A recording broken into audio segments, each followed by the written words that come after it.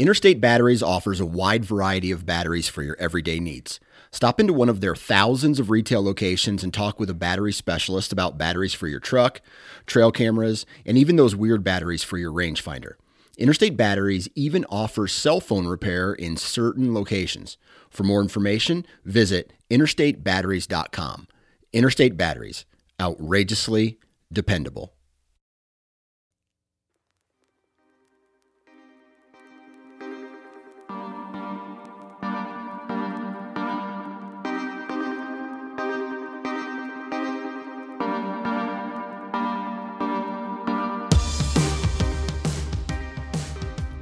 Hey everyone, welcome to the Antler podcast, brought to you by Tethered, the world's best saddle hunting equipment. Check it out over at tetherednation.com, and we have a great one for you all this week. Dimitri and I stopped over to the Honey Hole Game Calls headquarters and sat down with co-owner Andrew Mills.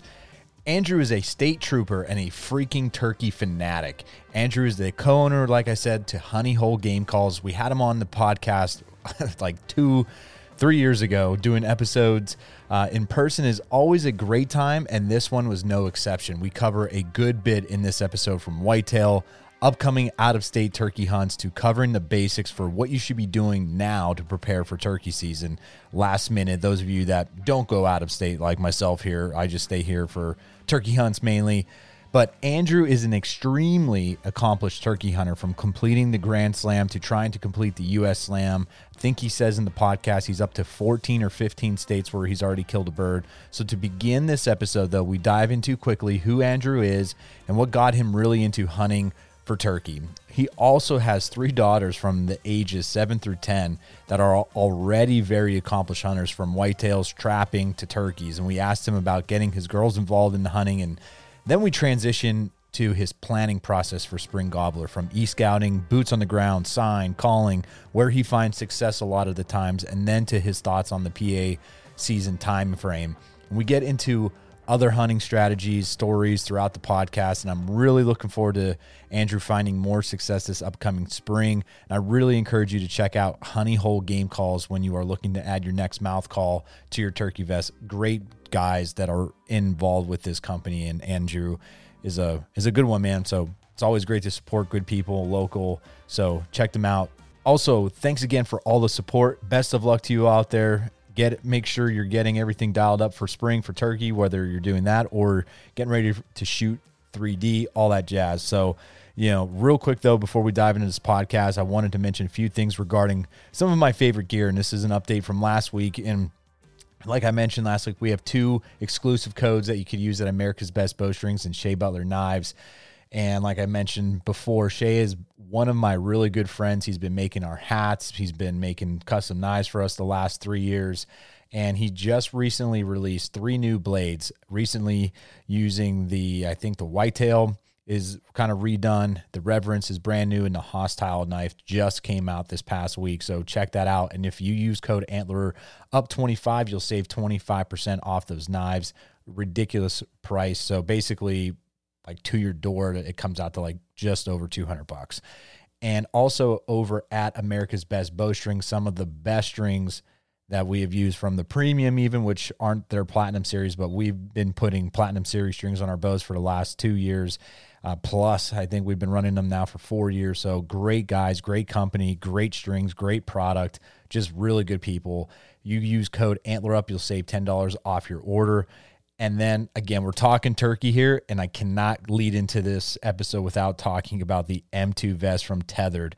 They worked with THP on this for the last 2 years, and this M2 vest is extremely modular. Tons of great videos on the variety of ways that you could set this sucker up, and I'm telling you, it is the ultimate run-and-gun hunting vest. You could use it, obviously, for turkey, but you could use it fishing. Check out the Hunting Public podcast that they did with Carl.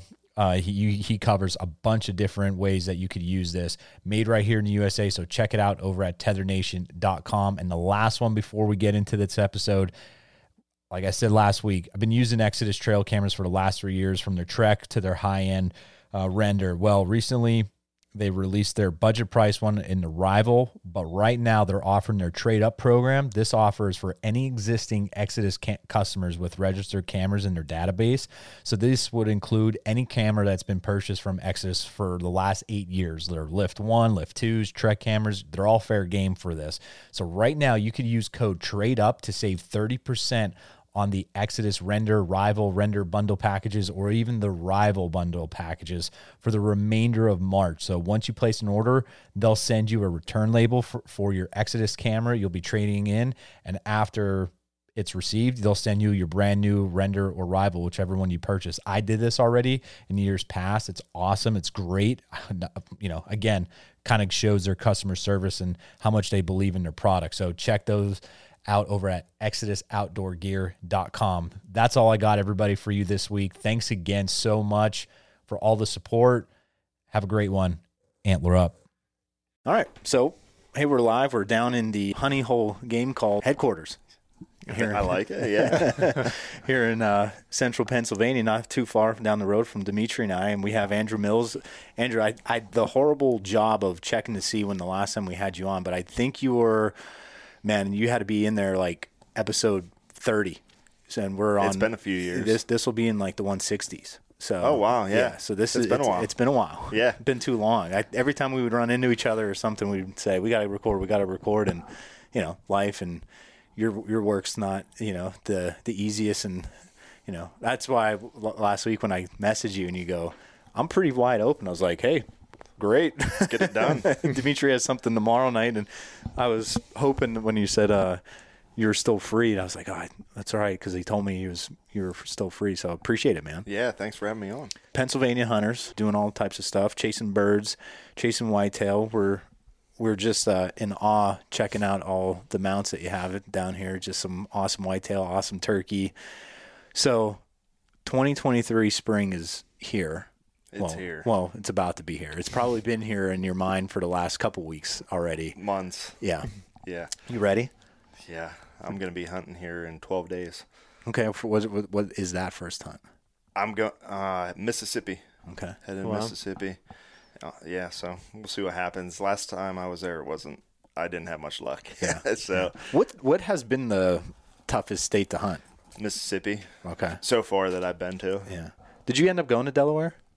Yeah, that I came close, as close as you can come without squeezing the trigger. Yeah, and I was only able to hunt for 2 or 3 days, so I didn't get to hunt it for a very long time. But it was a tough state as well. Yeah. But I at least got to work a gobbler there and came very, very close. Nice. Well, before we dive into the whole turkey and whitetail and just other fun shenanigans, introduce yourself again, I guess, since it's been so long to some new listeners and everything like that, if they haven't gone back and listened to us ramble on early on. So, tell us who you are, Andrew, where you come from, and, why, you're so passionate about turkeys, I guess.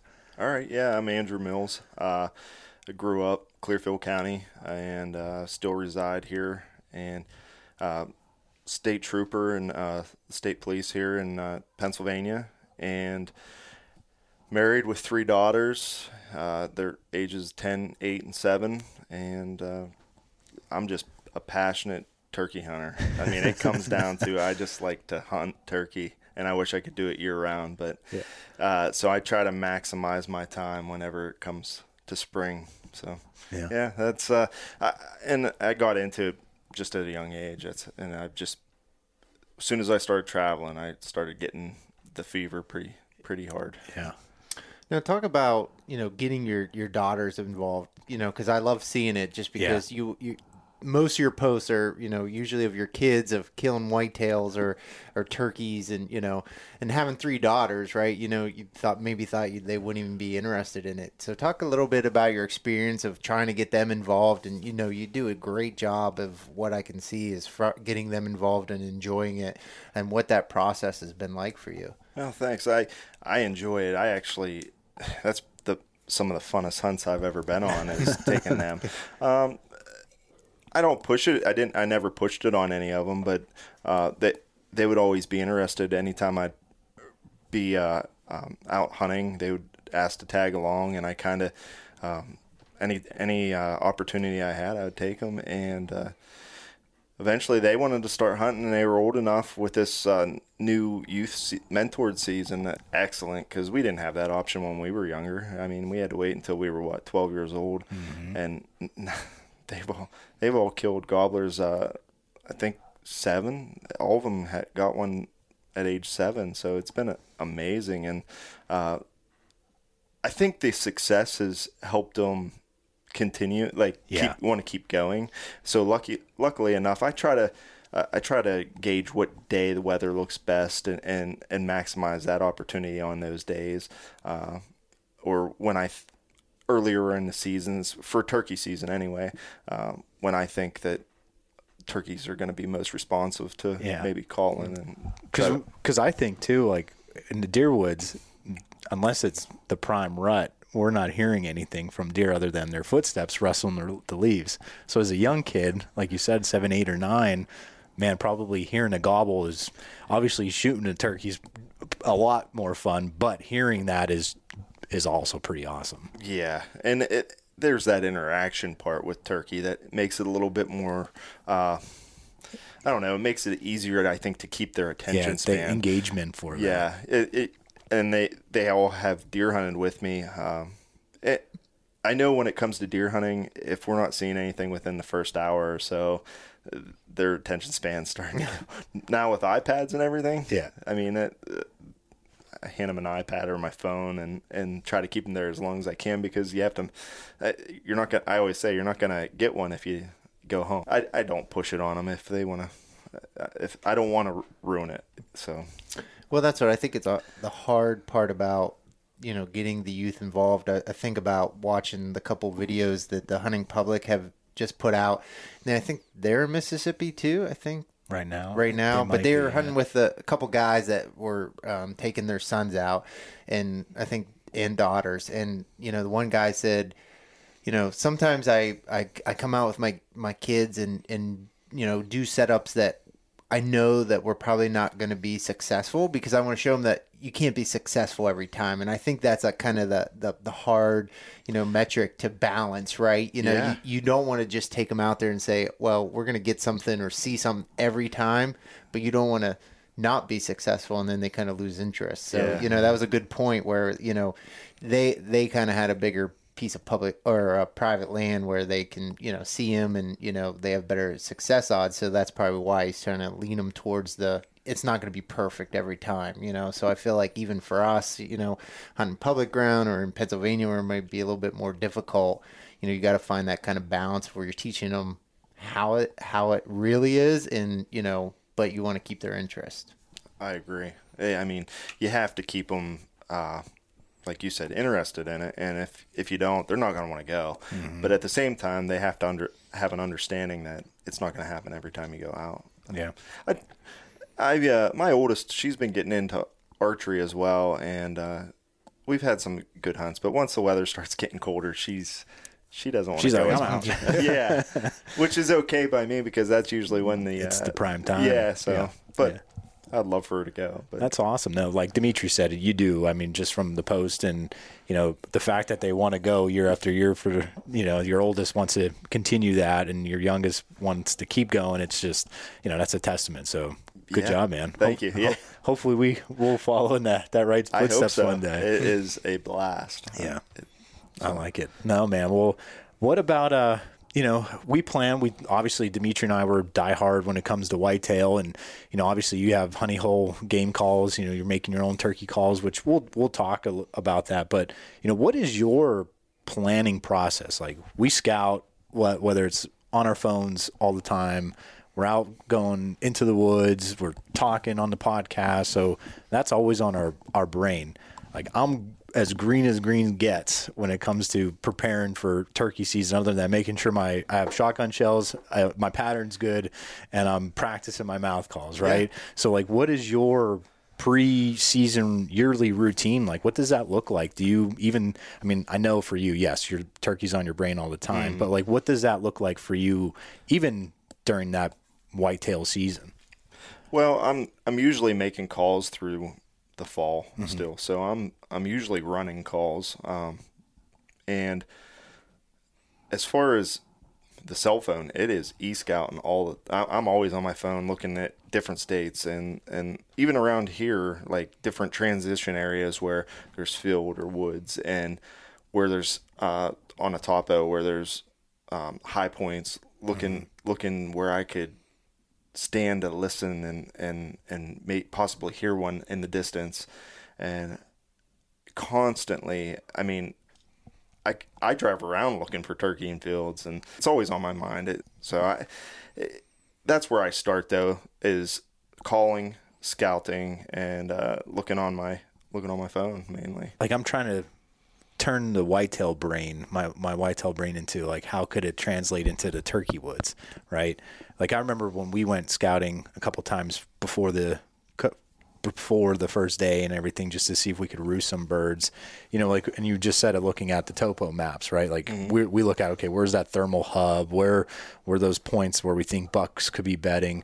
Like, what are those key things that you're maybe, like you said, keying in on, that let's look here and get in there to scout for some turkeys, maybe find the different scat, making sure the tracks, stuff like that. Is there anything that, someone could key in on, basically? I like the transition areas.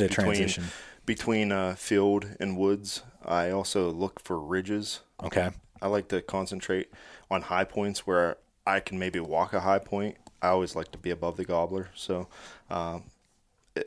that's where I usually tend to focus on. For whatever reason, I seem to go towards rivers a lot. I have a lot of success in river bottoms or creek bottoms, and I usually try to stay to the high side of it. I find myself usually crossing a creek because it seems like they're always on the other side for whatever reason. But like you said, I look for sign as far as scratching. Scratching's huge. If I see fresh scratching, I usually start taking my time in an area, start walking, paying attention to my surroundings, listening as I'm walking. Might do some contentment calls, purring and a little bit of clucks, and really honing in, because not all the time are they going to be responsive to your yelping and your cut, and especially if there's some hens with them. The hens might be pulling them the other way, but if you can start doing some just contentment calls and ease in to an area where they have recently been, there's a good chance that you're going to bump into them. Yeah. Well, I know on the last podcast you were talking about preseason scouting, and you like to go out and listen for the birds and kind of see where they're at. How early in the season, are you doing that? Are you doing that now? Or, is there a certain time frame? And, when is too early, or, obviously too close isn't too close, but, when are you starting to listen, and when do you think, if you hear that bird, he's going to be in that area come the season? Like, is there a time frame or something you're looking or starting that process? So I just started last weekend going out, and in the past, this is late for me. Usually I've been out for a couple weeks already, but last weekend was my first weekend. I did hear a gobbler. I was in a newer area that I had never hunted before. Well, I hunted general area, but not in that specific location. But usually I see beginning of April to middle of April is whenever I start seeing the flocks starting to scatter, as far as the gobblers are being more territorial. It seems like certain locations, I'll go like this time of the year and there'll be several gobblers, and then they start breaking off, or their hens are getting in areas where they want to start, maybe, to start nesting or and doing their thing. But I scout the whole way up till it's time to start hunting. Yeah, I think you just have especially the closer you get to the season, I typically see that the gobblers are going to be in that general area, unless something happens as far as predator or hunters or getting spooked a little bit, but maybe not same tree, but same general area. That's a great question, because that was kind of like where my brain, I think, wanted to go to is there a moment where, we as deer hunters, I'm saying for Dimitri and I basically, and Dimitri loves killing turkeys and has done that plenty of times. Where I'm thinking is, like on our Sundays, right? We go out scouting even during the season to find that where's that buck dropping that sign. Is there a time where you're like, I'm not pushing in there because I don't want to bump that gobbler? Like, does that happen more often than you think? I'm sure it does. Yeah. And I've spooked plenty of gobblers over the years. The older I get, I think the more patient I'm getting. And I usually ease into an area. When I'm scouting, I really try not to bump anything. And usually if I think I'm getting close, I bounce out and go somewhere else, just because it's not worth it to bump that gobbler. Not saying it won't be there tomorrow, or who knows, but want to maximize your opportunities when you get to hunt. So Spartan Forge stands at the nexus of machine learning and whitetail deer hunting to deliver truly intuitive and science-based products that saves the hunter time spent scouting, planning, and executing their hunts. You have deer prediction, journaling, and the best maps on any hunting app platform there is. Use code ANTLERUP to save 20% off your Spartan Forge membership at spartanforge.ai. Well, and what do you think about the season time frame for Pennsylvania? Yeah. That comes up a lot, when we talk about turkey hunting. And, I feel I'm not a turkey expert like you are, but, I feel like it's late and there's, when it gets into that warmer weather. And I mean, I know we just had snow, I still have a couple inches of snow at my house, and so you never know what you're going to get. I still love March your snowbird kill, man. Yep. I still love that. That was actually in May we got that snow a couple of years ago. Yeah, that was like 3 or 4 years ago. Yeah. But talk about a little bit of that, just because obviously you hunt in other states, and so your strategy is going to change, or probably change a little bit from the early on seasons to the later or the end of Pennsylvania, because Pennsylvania is probably one of the later states, probably for this area, and how that changes your strategy and game planning going into the season. I personally don't mind our season a whole lot. Now, I agree with you. I think it'd be a lot easier to kill gobblers if they brought it in middle of April. But I kind of agree with where the season's at, mainly because I think a lot of the hens are already have been bred, and they're starting to nest. So at least we're not taking out gobbler, like they're having the opportunity to do their breeding, and then that's where my mindset is, and I could be completely wrong on that. But as far as later in the season, I tend to not call as much, and they're more contentment calls. And earlier in the season, I'm a little bit more aggressive with my calling, and I've been fairly successful with that, being more aggressive at the beginning of the season. But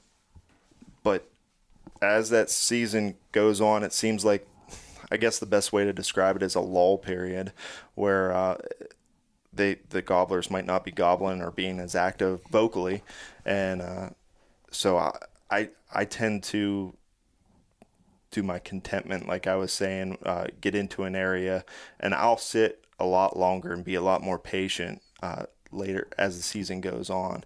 Now, if I have one that's being very vocal and gobbling a lot towards me, I'll step it up then, and I try to fill out the gobbler and see how their interaction is with me, and I feed, and I call based off of that interaction. So every instance is a little bit different, but that's my approach. I think it's better to start out being more contentment, then you can always pick it up. But I think if you start out being real aggressive in your calling, it could cause a gobbler to be a little call shy. Yeah.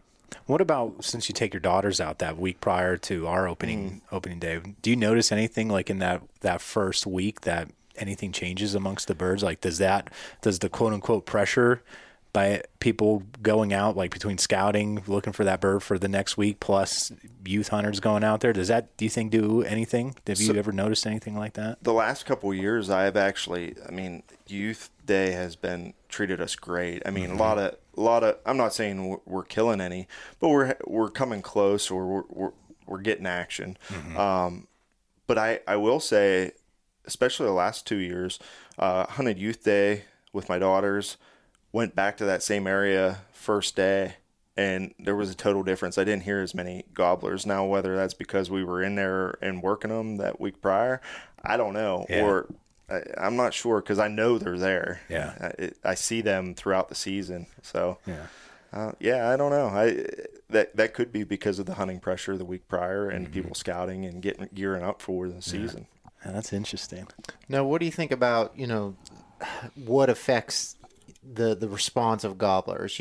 Obviously, we know pressure and predators is going to kind of throughout the season is going to cause them to be a little bit shyer. That's kind of the easy answer. But do you think, like, we've heard temperature or barometric pressure, what do you think about some of those things that's going to play into, the response, or, hearing a gobbler respond to you, or early in the morning? I think that pressure has a lot to do with it.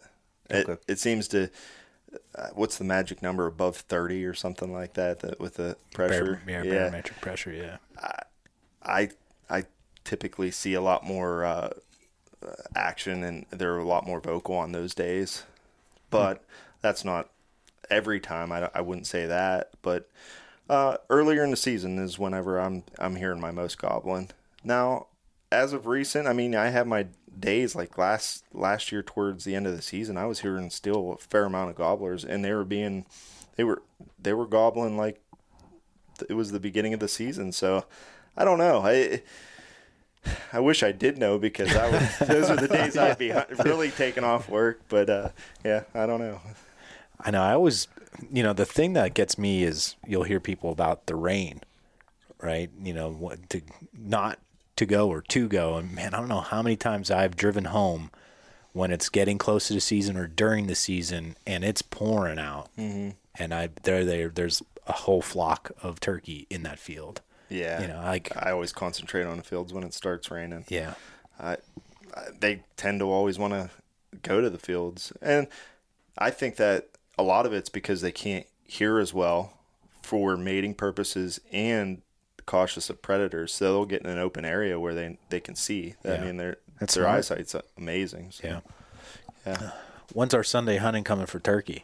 I don't think anytime soon. That was one thing I wish they would do, is open Sundays for it. One of the Sundays for the regular season, but for youth, I think that'd be awesome if they'd do a Saturday and Sunday, just the whole weekend for the kids to go out. Yeah, I think that'd be a great opportunity for them, but I don't know if we'll ever see it. But we are seeing more Sundays, Yep. So maybe that will be something for the future. Yeah, I'd never, we hear about deer and we got the bear, right? But I've never really heard anybody be like, I want that for my turkey season too. No, I just think it depends on if they pass Sunday hunting, in general. Yeah. I think that's what it's going to come to, because youth season's just that one Saturday, right? That Correct, doesn't carry into the week at all, because I think a lot of states do the whole week, right? Yeah. Yeah. I when I'm home here in PA, I kind of enjoy having the Sunday off, because I'm usually running ragged. It's a day for me to catch up with the family, rest, and get things done around the house. However, I'll say, with the amount of traveling I do, whenever I go out of state and you can't hunt a state on a Sunday, that's miserable, because you're out there, and it's a day that's just wasted. You go out and scout and everything, but so I usually try to get to a state where I know I can hunt on a Sunday whenever I'm traveling. Well, that brings up a great point, like just Sunday hunting in general. And I was actually thinking about this today. Mm-hmm. And that is because I agree with you. There are times where those Sundays are my days, obviously with the family, right? Like your recovery, you're maybe going out scouting. But those days that you could kind of, energize those batteries, basically morning, midday, and then in that evening you could get out there and hunt, right? Like those are opportunities where for guys like us that work during the week, yeah, man, I don't know. It could potentially save us so many days, quote unquote, sick days or vacation days that we don't use when that weather's quote unquote the prime time. To get out there. I told Molly, I said, this year you probably won't see me, because I'm going to travel to a state where I can go hunt on a Sunday. Yeah. So she's of course thrilled about that. Yeah, right. But I like it, but I also don't like it at the same time. It's this time of the year I just catch the fever so bad that I want to be hunting every opportunity that I'm off. Well, I just think if they legalize it, I mean, you're going to play it out how you want to play it out, right? Yeah. You know, if you feel like you're able to go hunting, you're going to go hunting. Oh. If you want to go to church or you want to do family time, or, you know, you're going to do family time. I mean, it's just whatever you feel is necessary or what's going to benefit you. So, you know, why hold people back if, you know, they can make those decisions? Yeah. And that's the one thing. Like, not every single hunter is going to be out there every Sunday, right? Like you just Right. said, Dimitri, there are going to be times, like you said, I wish they would pass it, because I don't know how many times we've said it, either on the podcast, not on the podcast. How many times are we looking forward to that Saturday, and then as Friday comes and the weather totally changes and Saturday is just miserable, and Sunday's like, my gosh, you can Beautiful. see your breath. You know what I mean? Yeah. It is just the perfect day to be in the woods, and you're driving around, you see deer everywhere, right? Happens you see all the turkey time. everywhere. Yeah. It's just, I don't know. I'm fingers crossed for one day that we could get, you know. I think it's coming. Yeah, I do It's too. just a matter of time. Yeah. Yeah. I think so too. I've heard more people talk about trying to remove like the Saturday opener. I'm That's a big thing right now. I Right. mean, I've read a couple. I think that's one thing that's on the docket, and I forget what the other. Well, what they want to do is seniors can have no antler restriction. It's another thing I think that I Okay. saw that they're voting on too. I think that's like the two big things. But I mean, again, it almost like the Sunday hunting's kind of being pushed to the wayside. Yeah. As I maybe someone knows more than me, but you know that's kind of the couple articles that I've seen. Yeah. Is the two big things that they're presenting, because I think they're voting pretty soon, right? It's usually I'm not sure. because the season. I mean, you can buy a license in June, so it's Yeah. got to be soon. within a month. Man, or I two. hope they keep the Saturday. I like mean, it? I do, just for the sole fact that where I work, they don't give off Monday anymore. Oh, that's true. You know what I mean? Like, it's nice for these schools because they get Monday, Yeah. Tuesday, but where I work now, I'm hoping their main reason was because it's now Saturday. Right. So if it would switch, maybe. So we if it get goes those- back, it better go back. But Well, I my doubt thought that. my thought process is once it's you lose- changed, yeah. it's not gonna. it's not going back. Yeah. See, not for hunting purposes, I like the old tradition of just going to camp and hanging out. I Yeah. feel rushed, but I could take it or leave it. It doesn't matter to me either way.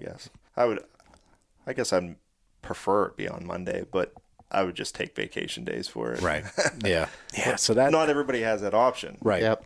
You Yeah. know? And if they would do that, if they would bring it back in Monday, I hope that they will do maybe Saturday, Sunday of the first week and Saturday, Sunday of the second week. Give everybody weekends. Mm-hmm. I don't know.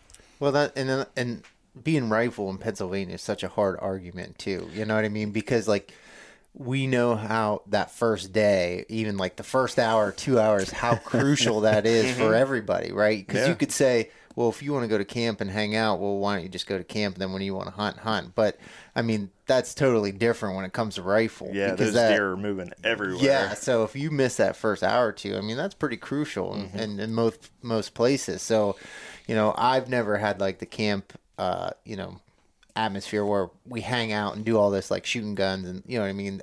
So I can't speak upon that, but I get it. And I understand people have traditions and PA's Yeah. built on traditions, but, you know, so it's hard to make that argument. You either got to, you know, do it on Saturday or Monday and, you know, change your plans accordingly to whatever the date is. Yeah. I mean, and they talk about it's the businesses and they bring up Yeah. like that aspect of things. And I get that. Like I do restaurants, but really every tradition that I ever hear is more so of these guys going to a camp. Not, hey, we're going to go down and eat at the whatever restaurant down the road. You know what I mean? Like I'm sure restaurants do make money and, you know, somebody's probably, you know, that listen to this is like, well, we go there every year and that's great. But I mean, most people that I hear when they talk about traditions is a hunting camp, right? I'm in the same boat as Dimitri. Like if I were growing up, I just went to my dad's. Okay. Right. Yeah. It was I'd go to my dad's, we'd pack our sandwiches, we'd get up and we would go, and afterwards we'd go to the hut at the club basically, but it wasn't a place where people camped at. Mm-hmm. Do you know what I mean? Yeah. So yeah, so again, because I wasn't brought up in that staying over camp feel. So that's why I'm all about keep it Saturday at least, because if you remove that, like Dimitri said, I don't see me getting that day back. Yeah, that's understandable. Yeah. Well, you're going out of state here soon. Mm-hmm. What trips do you got lined up this year? You got Mississippi. Yeah, I'm going to do You're going out west still? Yeah, I'm going to go Pacific West. Depending on snow at this point, because they've been getting pounded out there. Yeah. But, I mean, flight's already booked, so I'm going. I just don't know exactly where. Originally, it's Washington and Idaho. Okay. We'll see. There's quite a bit of snow. So Mississippi's in 2 weeks? Yeah. Okay. And then they just opened up today. Yeah. I mean, for their adult season. Now for their regular season, I guess you could say. But their season's kind of it's a draw now for the first 2 weeks for non-residents. So, and I didn't find out till a couple weeks ago. I did end up drawing, but I had to put in vacation time prior to that. So yeah, I'm locked in now for the 28th is whenever you can. Everybody can start hunting. Okay. What's your game plan? Game plan is to find a turkey in that state, because last time I didn't. I don't know. I have a game plan. I've been e-scouting like we talked about earlier. I'm on my cell phone laying in bed at night just looking at maps, trying to figure out where I can find a turkey that no one else is going to be at. Yeah. Because that's what I was running into last time a lot too, was I did find some turkey. They were actually on private but workable from the public, and there was about a handful of other guys trying to do the same thing that I was doing. Mm-hmm. So well, and I think the out-of-state game plan, obviously thinking whitetail, right? You know, the term is scout more, hunt less when you're out of state, right? You're trying to find that sign, but with turkeys, I mean, you can kind of hear them from the distance, right? A lot of times. And so you're basically hunting and scouting at the same time, where you're trying to cover ground and find that bird, right? Yeah, I lose a lot of weight in spring. I mean, between not eating is like I should, and a lot of miles I put on, and depending on the terrain, it can be pretty rough. I'd say I put on about 8 to 10 miles a day when I'm hunting turkey, on average. Boy, I watched that one episode with Ted and Aaron from Ted Shot That Bird in Colorado last year. Like, they just aired it.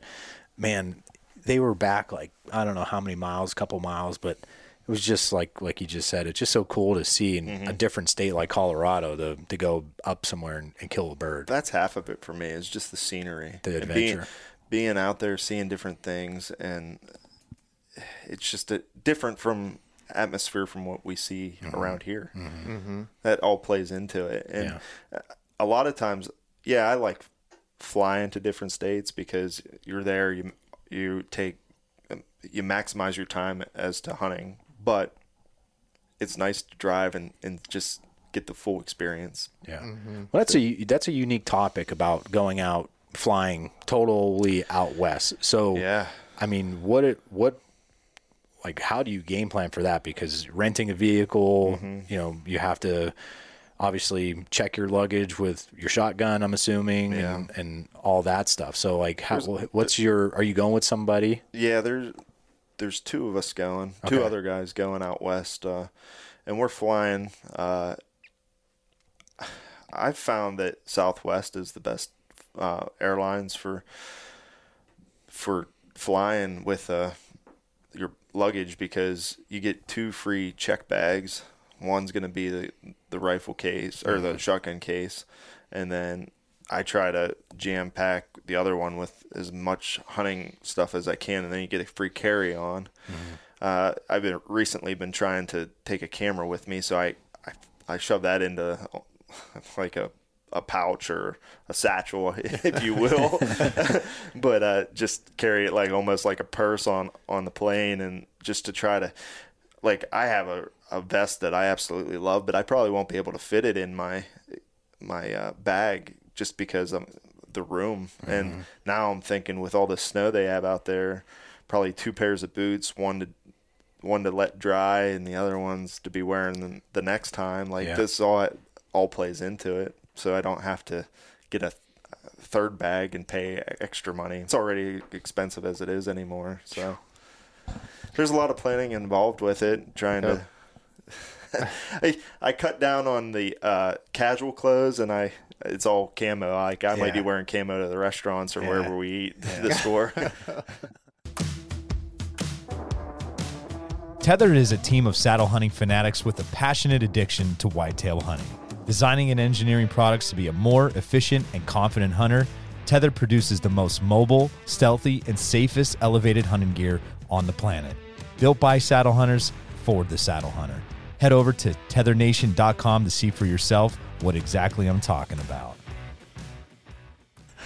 What about like decoys? Are you taking decoys? Are you, when you're running and gunning, you don't worry about it? You don't think it's necessary? I don't typically use any. I use them with my daughters because I try to get the focal off us. If I can get that attention on, they can move a little bit. But I mean, we have not used them before, only because a quick setup situation or something like that.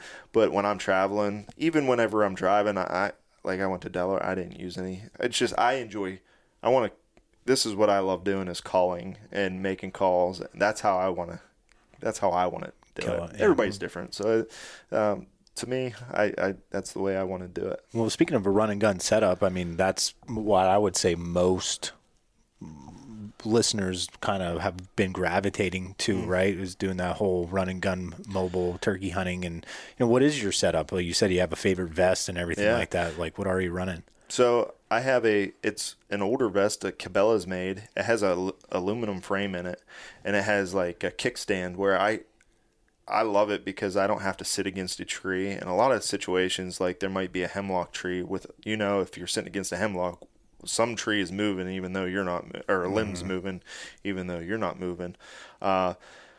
Also, if there's a bush, I can sit slightly just in front of that bush where there's enough to break my silhouette, but I can be leaning against and sitting into my vest. And I rely on that thing a lot, but I don't know if I'll be able to take it.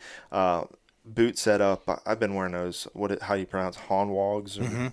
I've been wearing them, and I like them. Them and Crispies, I think, are comparable. Very. And I've been using Mossy Oak, what's the Bottomland camo, mainly. Now, I'm a little concerned. I've actually been looking out west. It seems like a lot of the colors are a little bit lighter. So I've been looking at maybe trying to switch up my camo patterns for out there, just to that's also into my stuff setup. You don't think, you know what I mean? I mean, we thought, Fusion, boom, we're out west, right?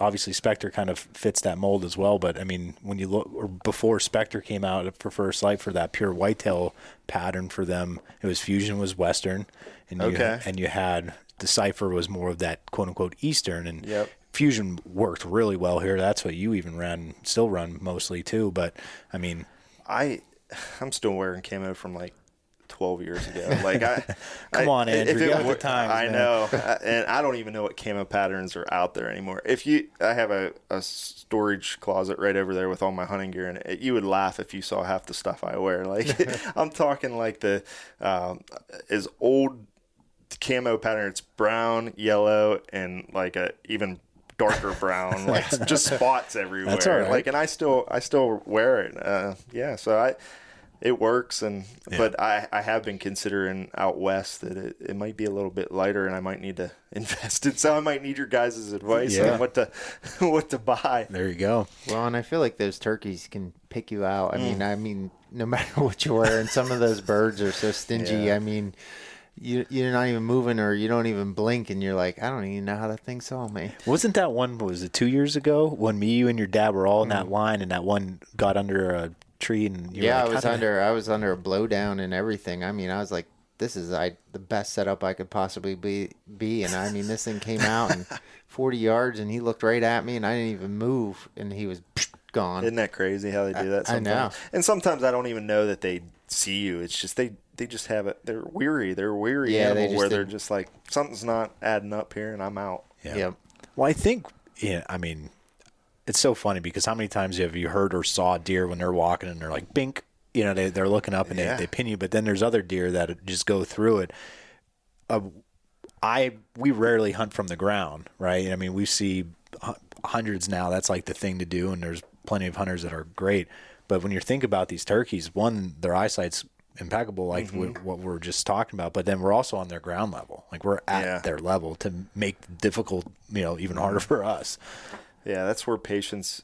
The older I've gotten, I realize that's huge. Yeah, taking your time walking, trying to listen as you're walking and paying attention to your surroundings. So since you're a phenomenal caller, I don't know about that. When you're going into the whitetail woods, like when it is deer season and you're going after a big buck, are you calling walking in with the turkeys just to kind of break that up a little bit? You mean if I'm actually hunting deer? Yeah, if you're hunting deer, are you with a mouth call? No, I've never done that. Yeah, that'd be something. That'd be a good idea. Yeah. I now in the fall, if fall turkey's in, I do carry a call with me, and if I usually see a flock in the fall while I'm hunting archery, I'll get it out. But I haven't ever I've never got one. Because I've talked to some people that like they do that just to kind of, especially if the leaves are really crunchy. Makes sense. I'm just a shitty game caller when it comes to that. I'd be like, those deer would be like, yeah, that ain't no turkey. I'm out of here. That makes sense. Yeah, might be something I have to. There you go. Start trying. You're gonna be like, hey, Jeremy Dimitri, I just put one down. this buck crest over the nice ridge here, and I just blasted him.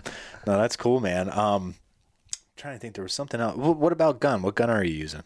So I use it's a 12 gauge TriStar, and I've been using that gun since 2010 or 2011.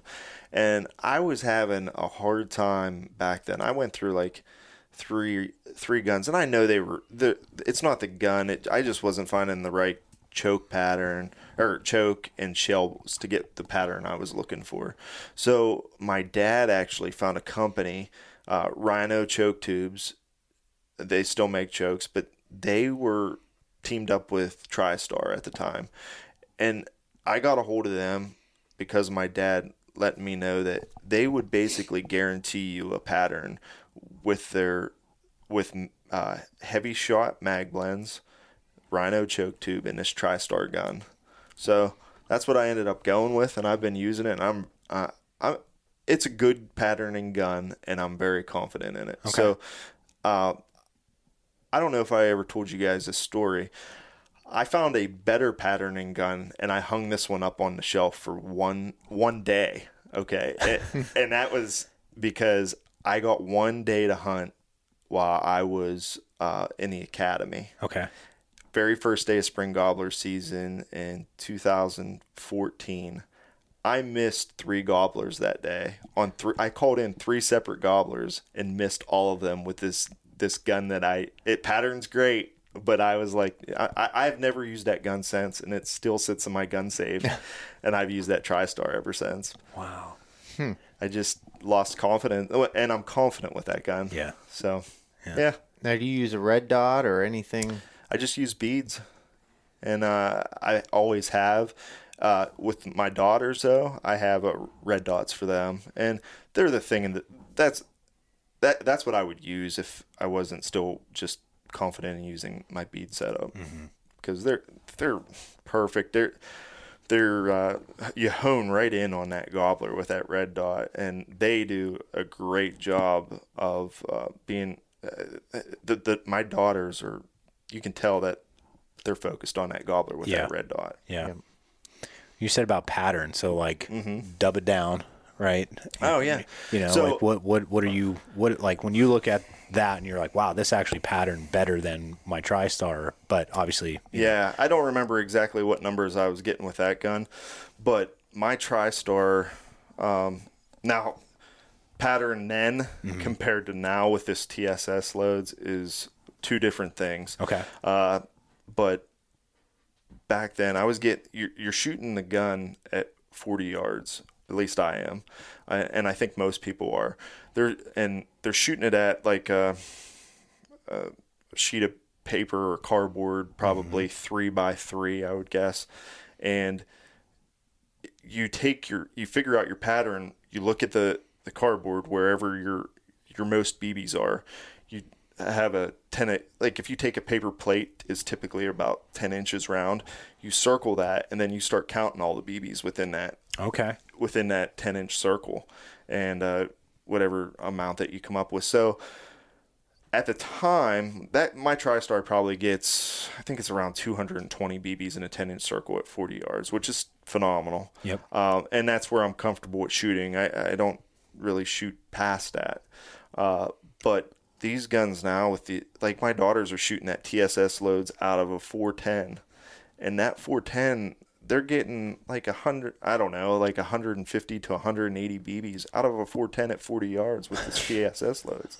Now they're 9.5 shot or 10 shot, but it's impeccable, and the weight of them is comparable to, like, don't quote me on this, but like number 9 TSS weight wise is comparable to a number 5 lead. Okay. So when they're hitting them, you're getting the impact's the same. Mm-hmm. So even though it's smaller shot. Yeah. Well, that's what I know. Even a lot of adult hunters that are going to the 410 with the TSS just because it's a lighter gun, less of a kick, and it's gonna produce the same. Yeah. I mean, you can get those. I mean, I don't know about now because of inflation, but $300. Yeah, like the I know 4 or 5 years ago, those Stevens 410s I have one, was like $199. I bought one for $180, and that my one daughter still uses it. And then I have three 410s now.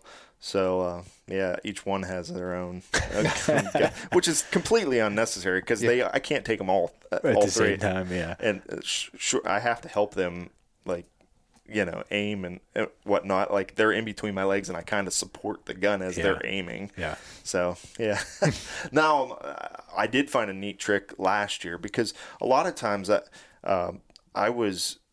I think hindering them a little bit, as far as I was holding the gun, like they're sitting down here and I'm kind of steering the gun, but I can't really tell what they're aiming at. So what I did was I bought a monopod and I stick it in front.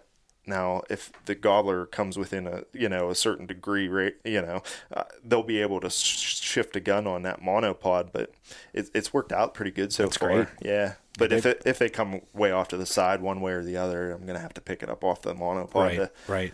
Well, that day we were sighting in our rifles this year, that one guy with his daughter, when she was sighting in with her 350 Legend, that was on one of those monopods. And I mean, same thing, Andrew. It was cool to just watch her go up to it. She just went here, bang. You know what I mean? It was just such a cool thing. And what you just said, I remember being a youth hunter. My dad, same thing. Kind of just, no, you're good.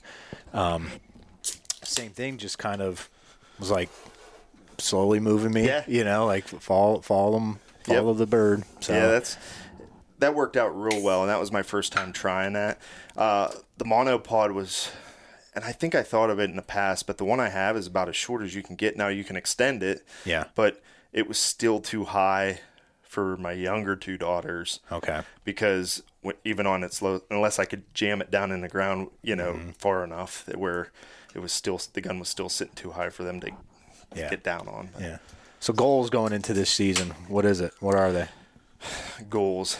Well, I'd be lying if I didn't say that I want to kill a gobbler in every state that I go to, but the goal is to go out there and just have a good time. I enjoy every moment that I'm out there, especially with my daughters, my dad, my buddies. So as long as we're having a good time, which we always do. So that's the goal. Now, on a killing aspect of it, that's not what it's all about, but obviously that's what I'm out there trying to do. Yeah. But that I would like to. I'm planning on hitting at least 3 or 4 states this year, so it'd be nice to tag one in all of them. Yeah, 3 or 4 birds. How many states you up to? 15. Okay. Yeah, I was lucky enough. Delaware was the only state last year that I didn't kill, and Delaware is tough. It's just there's just not a lot of opportunity unless you have private.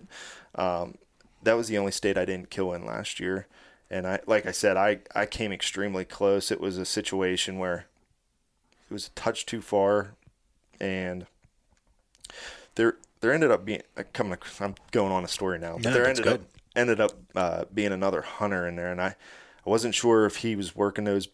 I wasn't familiar with the area, obviously, and I didn't feel comfortable shooting it if he was already there. there, and it was a touch too far anyway, and it didn't feel right to me. So I went back in there the next couple of days and never got to work them again. But that was the only. I ended up shooting 7 gobblers last year, and then, like I said, each of my 3 daughters shot some. I was there from my dad. He killed 1 when I was with him. I was there with my brother. He killed 1. So I got to.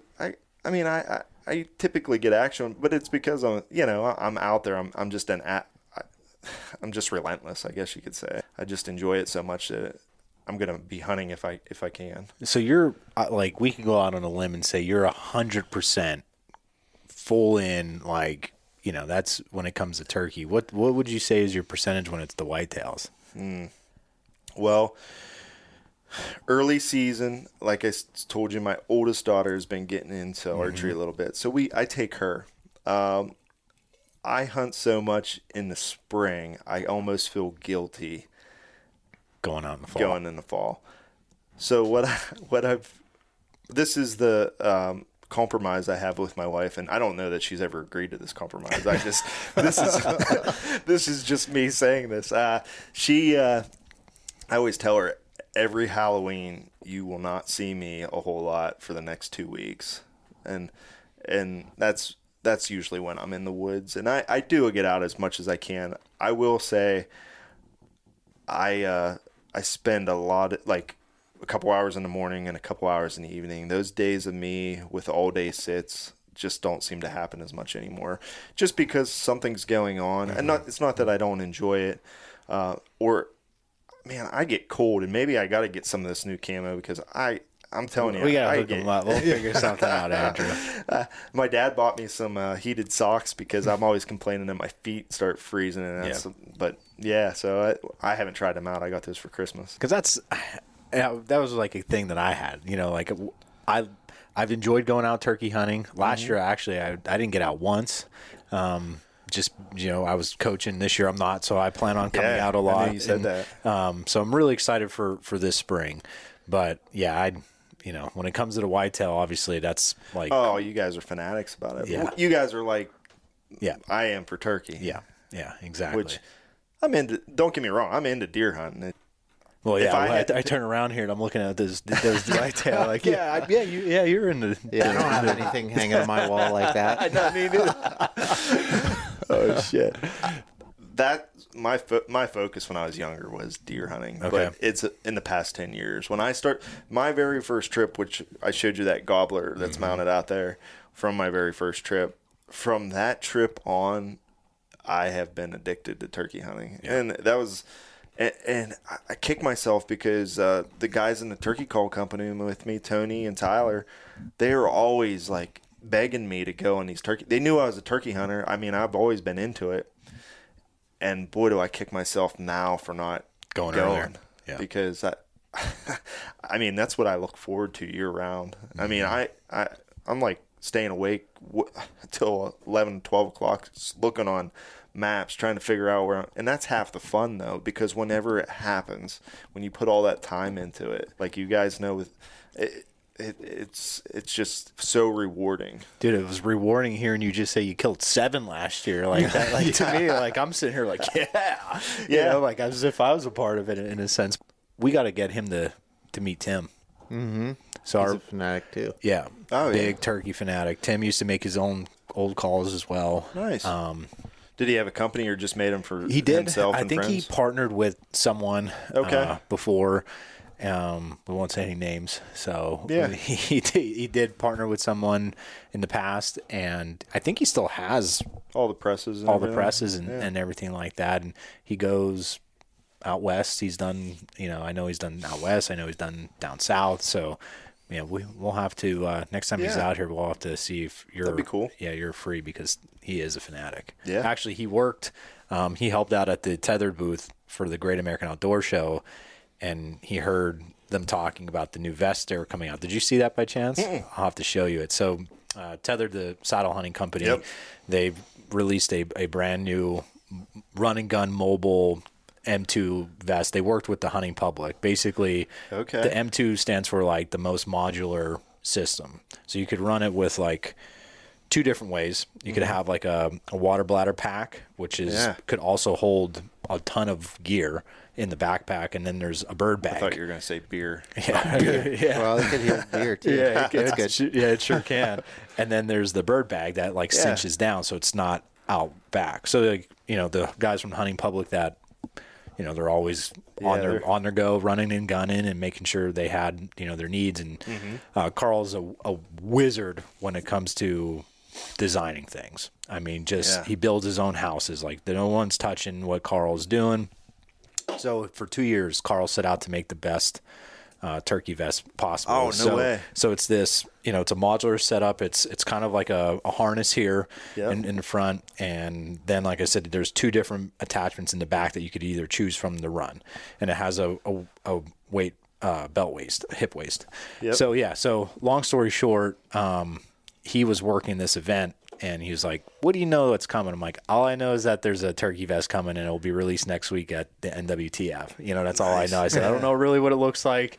He's like, God dang it. He's like, yeah, I'm fired up about, like hearing it and stuff like that. So I'll have to show you and send you some videos of that. But yeah, Tim's a diehard when it comes to turkeys too. Yeah. Yeah. I'm in. I'm almost, me, I'm always down to talk to I know. There was something too about Pennsylvania that I was trying to muster up, but I can't think about it. What about like Jeremy was going to say? Tell us a little bit about the calls of making the calls and how maybe a little bit about the process of someone maybe that doesn't know what goes into a diaphragm call, and we'll kind of lead into the different calls, the diaphragm calls you make, and how you come up with like the different cuts and everything that goes into that. So I have a couple different presses. I know everybody can't see it, but these two are the same, and then this one's for making like youth calls, like they're smaller frame. But the standard size, I basically just started out experimenting between like double reeds first. I started with what was easier. Now Tony's been making. My business partner, he's been making calls for a long time, and he actually showed me, and we were making them on these mad. I got one right here. It's like a little mad call maker, and we were making them on these for years, and they work. They work great, but as far as reproducing and they're not. You're not going to get the accuracy on the stretch. So we ended up buying industrial presses, and just started experimenting with different you can buy reeds in different thicknesses, and then different colors. And I think the colors actually play into the sounds, believe it or not, as well as the thickness and the stretch. But you just start playing around with the different combinations, and then I started putting different cuts. Like I would start with like a split V, a basic cut. Then I'd maybe take one side off and make it into a cutter call. And I just kept experimenting with all the different combinations and cut it down to where I couldn't cut it anymore. And if I found one I liked, you'd see on my notepad here, I just started writing down different tensions and different things that I started liking, and just kept track of it so I could reproduce it. And then I started handing them out to Tony and Tyler and buddies and just saying, hey, let me hear you call on this. Can you reproduce it? And good sound out of it. And we never replicated a call until I got like an okay from Tony, Tyler, and buddies that, yeah, this is a good call. So then I knew it was user friendly for most people, because I call totally different than Tony and Tyler call. Like, I can't work many calls. It has to be a user-friendly call for me in order to run one. So once I knew, and Tony, I swear he could stick any call in his mouth, and it sounds great. So once we all got on the same page, that's kind of how we all started out. Was I would just keep writing down different combinations, different cuts, and start handing them out to those guys. And that we ended up, I think we have like a dozen calls now. I'm not sure, but and just kept handing them out, and that's how it all started. Yeah, I just know for me, I mean, I always wanted to learn, using a diaphragm call, even when I was little and, started turkey hunting, but I just always struggled with it so much, you know, I had people trying to teach me, and, you know, I think I went to a couple of those like NW, TF, things like that, and people were teaching you and stuff. And I remember I just always never really got it down, you know, too much. So, you know, for me being below average, you know, callers, you know, I've used your calls, you know, multiple times now, and killed a couple birds with them the last couple of years. And, you know, and for me, they definitely are user friendly, just because, you know, like me, like even I've tried several diaphragm calls, and, you know, like you said, there's some that, you know, I can't even make a sound out of. You know, I'm doing the exact same thing that I'm doing with this other call. Right. And I'm sounding okay. I never say sound good, you know, but I'm sounding okay and, you know, usable. And then, like, you know, do the same thing with this call. And it's like, I can't even make a sound out of this thing, you know. And that's how I got started making them, because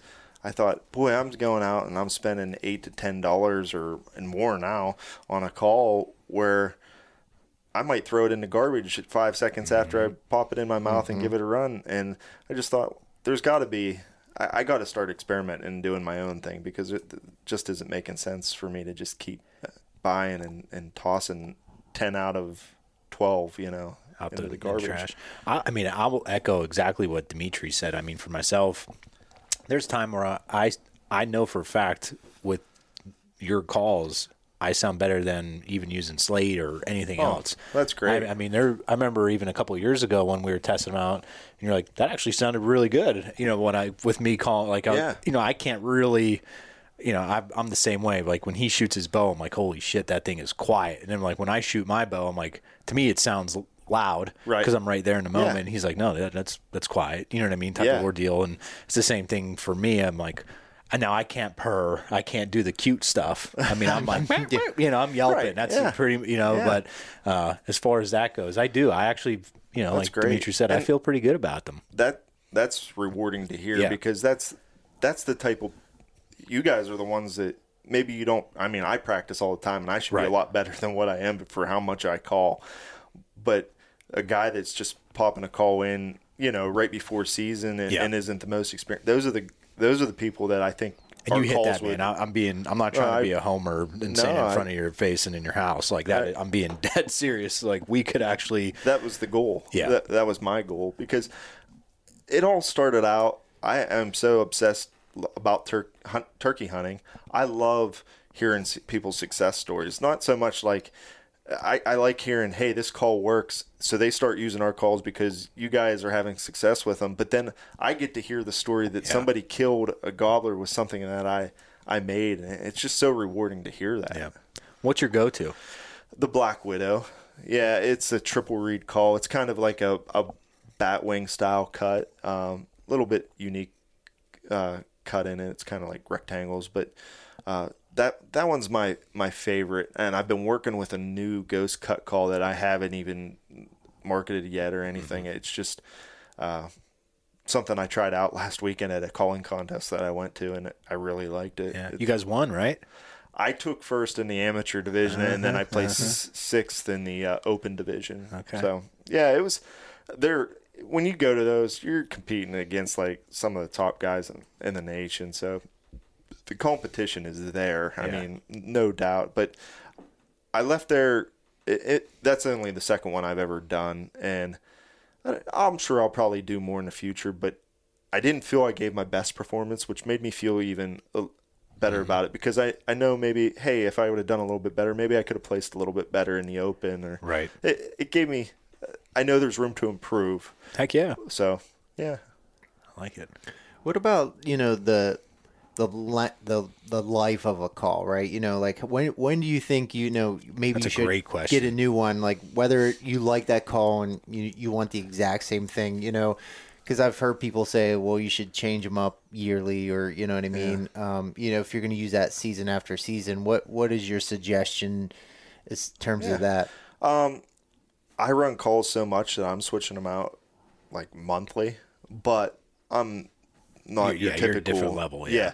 So I actually think for an average person that is calling, just in hunting season and practicing a little bit before, I think you could hang on to a turkey call. And this isn't smart of me to say because I'm in this business of selling turkey calls, but couple of years. As long as at the end of the season you're rinsing them off and clean. Like I always dip them in Listerine and wash them off with water, tap water, and then I'll let them dry and then air dry, and then I'll stick them in the fridge and Tyler I think sticks his in the freezer, but either one, and like the butter dish, so whenever you open up the butter dish to get something, they all fall out on the ground. Your wives will like that. Yeah, but that's where I put mine, and so I could get a couple seasons easily.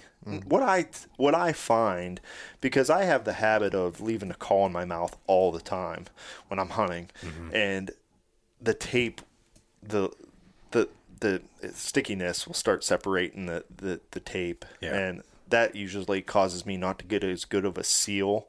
And that's not just with like our calls here at Hunting Hole. That's been throughout my life before I even started making them. That's just what happens. And so, I think you could get a couple seasons if you take care of it. Now, if you leave it in the sun or in your car, it's gonna dry rot and not sound as good. But I think some of the calls that you've broke in for a year or two might be your best sounding calls, come year 3 or if you're taking care of them, like you said. Yeah. What do you think is the biggest mistake people that use diaphragm calls makes? Calling too much. Okay. That would be my opinion.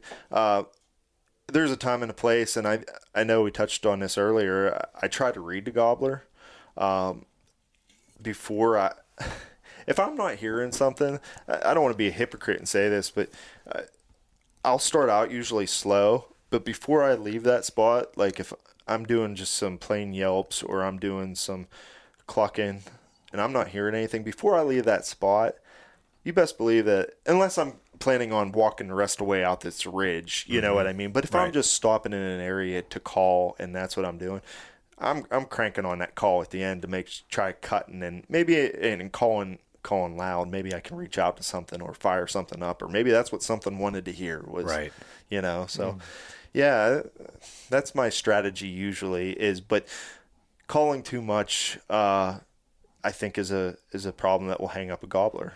And I've learned that through my own trial and errors, Yep. And I have so last time I was in Mississippi, when I said I was calling to that gobbler that was on private ground, there was I'm assuming he was a local. He had a southern draw to him, and he ended up coming over to me because the gobbler was responsive to me, and I don't know if he was on that private or if he was on the public or if he was just happening through the area, but he said, yeah, you all call too much. And so I thought, well, maybe he's right. I don't know. But the gobbler was gobbling. So I was trying everything to get it to come over onto the public. I don't know. I remember that time a couple of years ago when we were up by the fire tower, me, you, and your dad, and we thought we were working a gobbler and it was another hunter. I mean, we were like, it took us 25 minutes till we were finally like, that's another hunter. Yeah. Oh man, that was good stuff. What are must-haves in that vest? What are like at all times do you have with you? Even like counting call, like obviously your calls, what kind of calls, or do you gotta, you just doing the owl halt, like mouth? Do you have like, what's in your vest? So I always have a slate call. Okay. I don't use it very often, but I do use it from time to time. A pile mouth calls, obviously. Crow call. I usually do the owl hoot. I do have one in my vest, but I rarely use it. I'll do it with my natural voice. Is really good. Yeah. I don't know about that. Obviously, a lot of shells. I take a box call. I like being able to reach out there on a box call. And a lot, I have this knee pad that I've just carried around forever, and really, I always try to get it on my knee to set my gun and rest it on because it feels like the bottom of where the ejection or the port is. It seems like it's always digging into my knee, so it's just habit. I always put that on, not necessarily because I need it, but it's just it's kind of comfortable, and now it's almost like a good luck, for me. And but as long as I have mouth calls, I'm good to go. Like that's normally what I have and normally what I'm running. Yeah. Trying to think what else. I used to carry around a bread bag to simulate, like some guys will carry around a turkey wing or just flap their hat on their leg. But there was a bread bag I saw somebody do one time, and they just kind of kept pulling it, and it sounded like wings flapping. So I carried one of those around for a while. But the biggest thing with that vest is that I'm telling you, that frame, so I can sit back and relax whenever there's not a tree available, or I don't want to cause a whole lot of movement. Right. Yeah. Yeah, I don't carry a whole lot of stuff. How was your whitetail season? Not bad. My youngest shot her first buck. Nice. So with the rifle, I think it was the last day. No, second to last day. It was on Friday, and then I ended up shooting one in with the rifle. Yep. Nothing to brag home about. I got my triple trophy this year because I shot a bear, I shot a gobbler in the fall, and then I wanted to be able to say I shot the triple trophy. Yeah. I remember you actually now sending me that message about the triple trophy. So now that I remember that, yeah. Well, you said you were after a big one. You didn't get a chance to get a crack at him, but you were after another big one this year. Yeah. Rumor has it got poached. Yeah. We saw a picture, video of him. Man, he was a doozy. Oh, yeah. Yeah. I don't know. It's kind of depressing. Do you go out much? Like when you're out here scouting for turkey, do you go out and like mark things when you see whitetail sign? And I do. Yeah. I'm always marking on Onyx. That's the app I use. Yeah. And I'm always, anytime there's turkey sign, or I almost get confused because I can't even keep track of it. But I think you can keep notes and different things, but I'm not the best with doing that stuff. But if I have a pin somewhere, I know there's a reason. If it's a turkey on there, okay, there's something. So I'm always using it.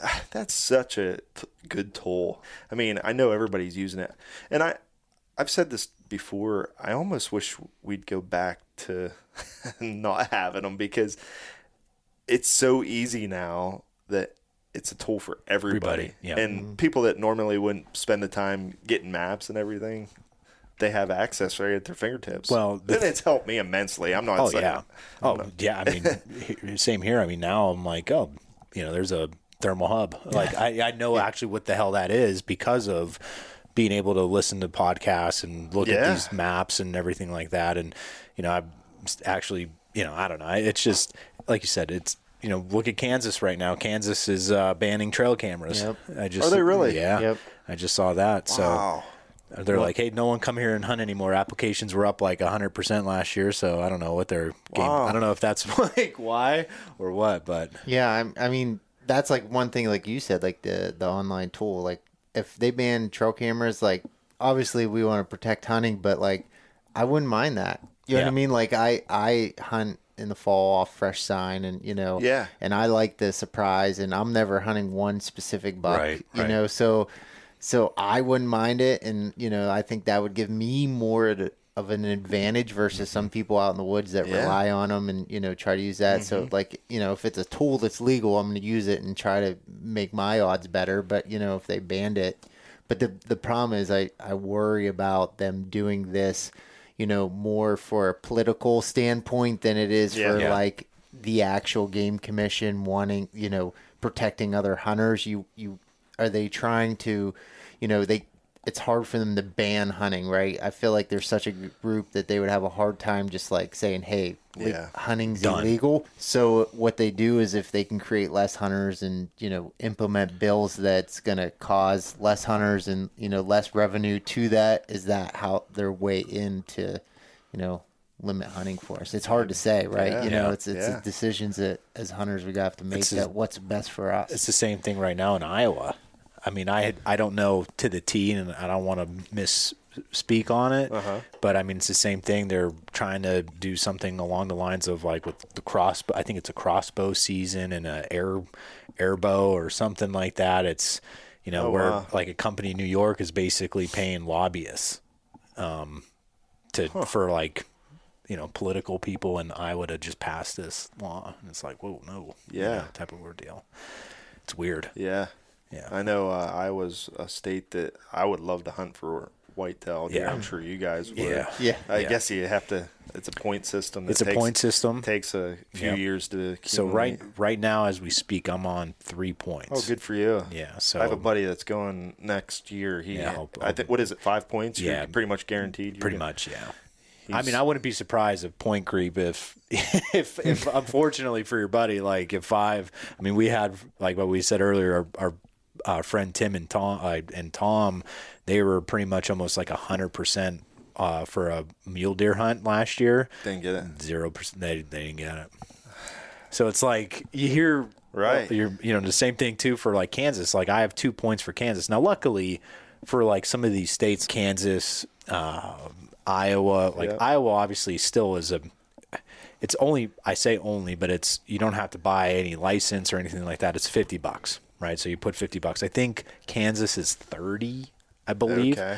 But again, I don't have, like, if I want to put in a point for Colorado, I have to buy some license and other things like that. So it ends up being pricey. Yeah. When it comes to this time, I'm on a budget, right? Like I'm like, there's certain things where I allot money for and to do, and a 50 and 30, like, I'm less than $100 for quote unquote points for things I want to hunt.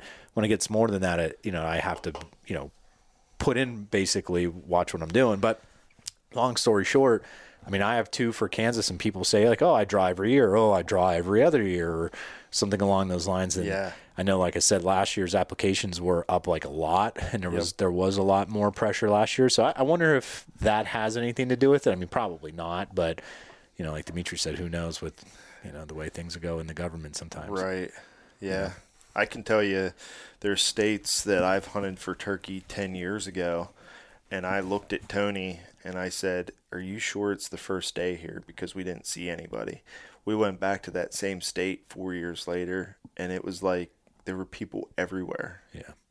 I don't know. Yeah. It's weird. Like there's I see, like Dimitri said, they're legal here. There's aspects of trail cameras that I really like and enjoy and utilize them for. Yep. But like you said, to rely on them, I don't either. It's that once you do, it burns you, man. Yep. I felt that. Yeah, I agree.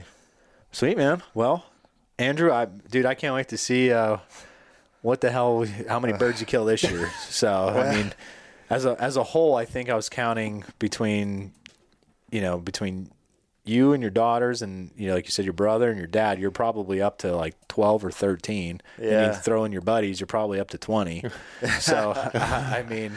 Yeah, I was fortunate. It was a good season last year, not to tell everybody to come here or toot my own horn. It just worked out that, no, I didn't kill all those gobblers here in PA. Those were all different states. Yeah. But, it was a great year, and hopefully I don't know. We'll see what happens. Like I said, Mississippi's going to be a tough one. Yeah, get after it, man. So you, real quick before we get off, you've done the Grand Slam. Correct, yeah. Do you have any desire to do it again? Yeah, I'm after that U.S. Slam, and basically that's the 49 states, excluding Alaska, where there's no Turks. Yeah, but I didn't start wanting to do that until like 2 or 3 years ago. I've always just wanted to I just want to hunt. I don't care if it's an Eastern. I don't care if it's a Merriam. I don't care if it's an Osceola. I just want to hunt turkey. And I'm still that way, but now it's like, it's kind of a cool goal to try to achieve. I don't know if I'll ever get it, but try for it. Hell, man, at least you're seeing the country. You're seeing all this beautiful, that's the other thing. What's out there, right? That's the other adventure. Thing. Yep, exactly. I might become a turkey hunter, Dimitri. Just so I can say, we're going here, we're going there. No, man. Well, Andrew, I appreciate you opening up your house to Dimitri and I. Thanks for coming. Talking anytime. Hunting and indulging us with the old turkey talk. And last year we didn't do any turkey episode basically, so this was a pleasure to talk. It gets me fired up. I'm ready to hit some mouth calls in the car on the drive home. So I appreciate it, man. Yeah, thanks for having me on. Where could people go check out your calls and follow along with what you guys are doing? Honeyholegamecalls.com is our website, and then we're on Instagram. It's Honeyhole Game Calls, also on Facebook. And then our email is honeyholecalls@gmail.com. Okay. And if you check out if you're in the central Pennsylvania area, like I'm not talking Harrisburg, I'm talking more like State College, that Center County region. You guys do a lot of shows, like you did the Altoona Outdoor Show this weekend. Yeah. Is the Clearfield one. We'll be at Clearfield this week. Obviously, this won't air in time for that to all that jazz. But, I mean, if you guys see anything local that are local listeners, if you see, that Double H on there, go That'd be cool. check out Andrew, what his buddies are doing. So That'd be great. Yeah, appreciate it, buddy. Thank you. Thanks again, everybody, for tuning in. We'll see you next week. Antler up.